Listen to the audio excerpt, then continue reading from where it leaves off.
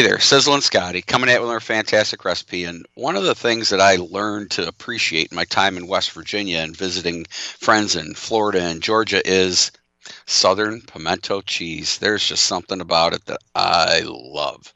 It's just awesome. It's one of those Americana things you got to try, you got to love, and you got to have your own recipe. So I've taken a couple of recipes and messed around with them a bit, and I've come up with this amazing pimento cheese recipe. Let's get right into it and let's enjoy it. We're going to start out with 2 cups of shredded extra sharp cheddar cheese. I really like that extra sharpness to it. We're going to use 8 ounces of cream cheese that is softened, about a half a cup of mayonnaise. Now we're going to use 1 4-ounce jar of diced pimentos, and we're going to drain those.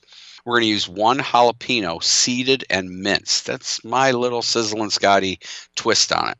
A 1/4 teaspoon of garlic powder, a 1/4 teaspoon of, ground cayenne pepper, about a 1/4 teaspoon of onion powder, and of course, some black pepper and some salt to taste. So place the cheddar cheese, the cream cheese, the mayonnaise, the pimento, the minced jalapeno, the garlic powder, the cayenne pepper, and the onion powder in a large bowl and mix until thoroughly combined. Now, you don't want to just kill this. You want to fold it in and bring it all together.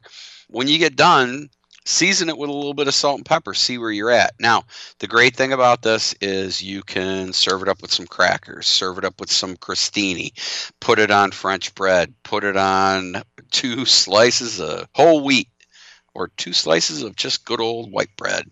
But either way, this pimento cheese is amazing, and I actually use this and make a grilled pimento cheese sandwich out of it.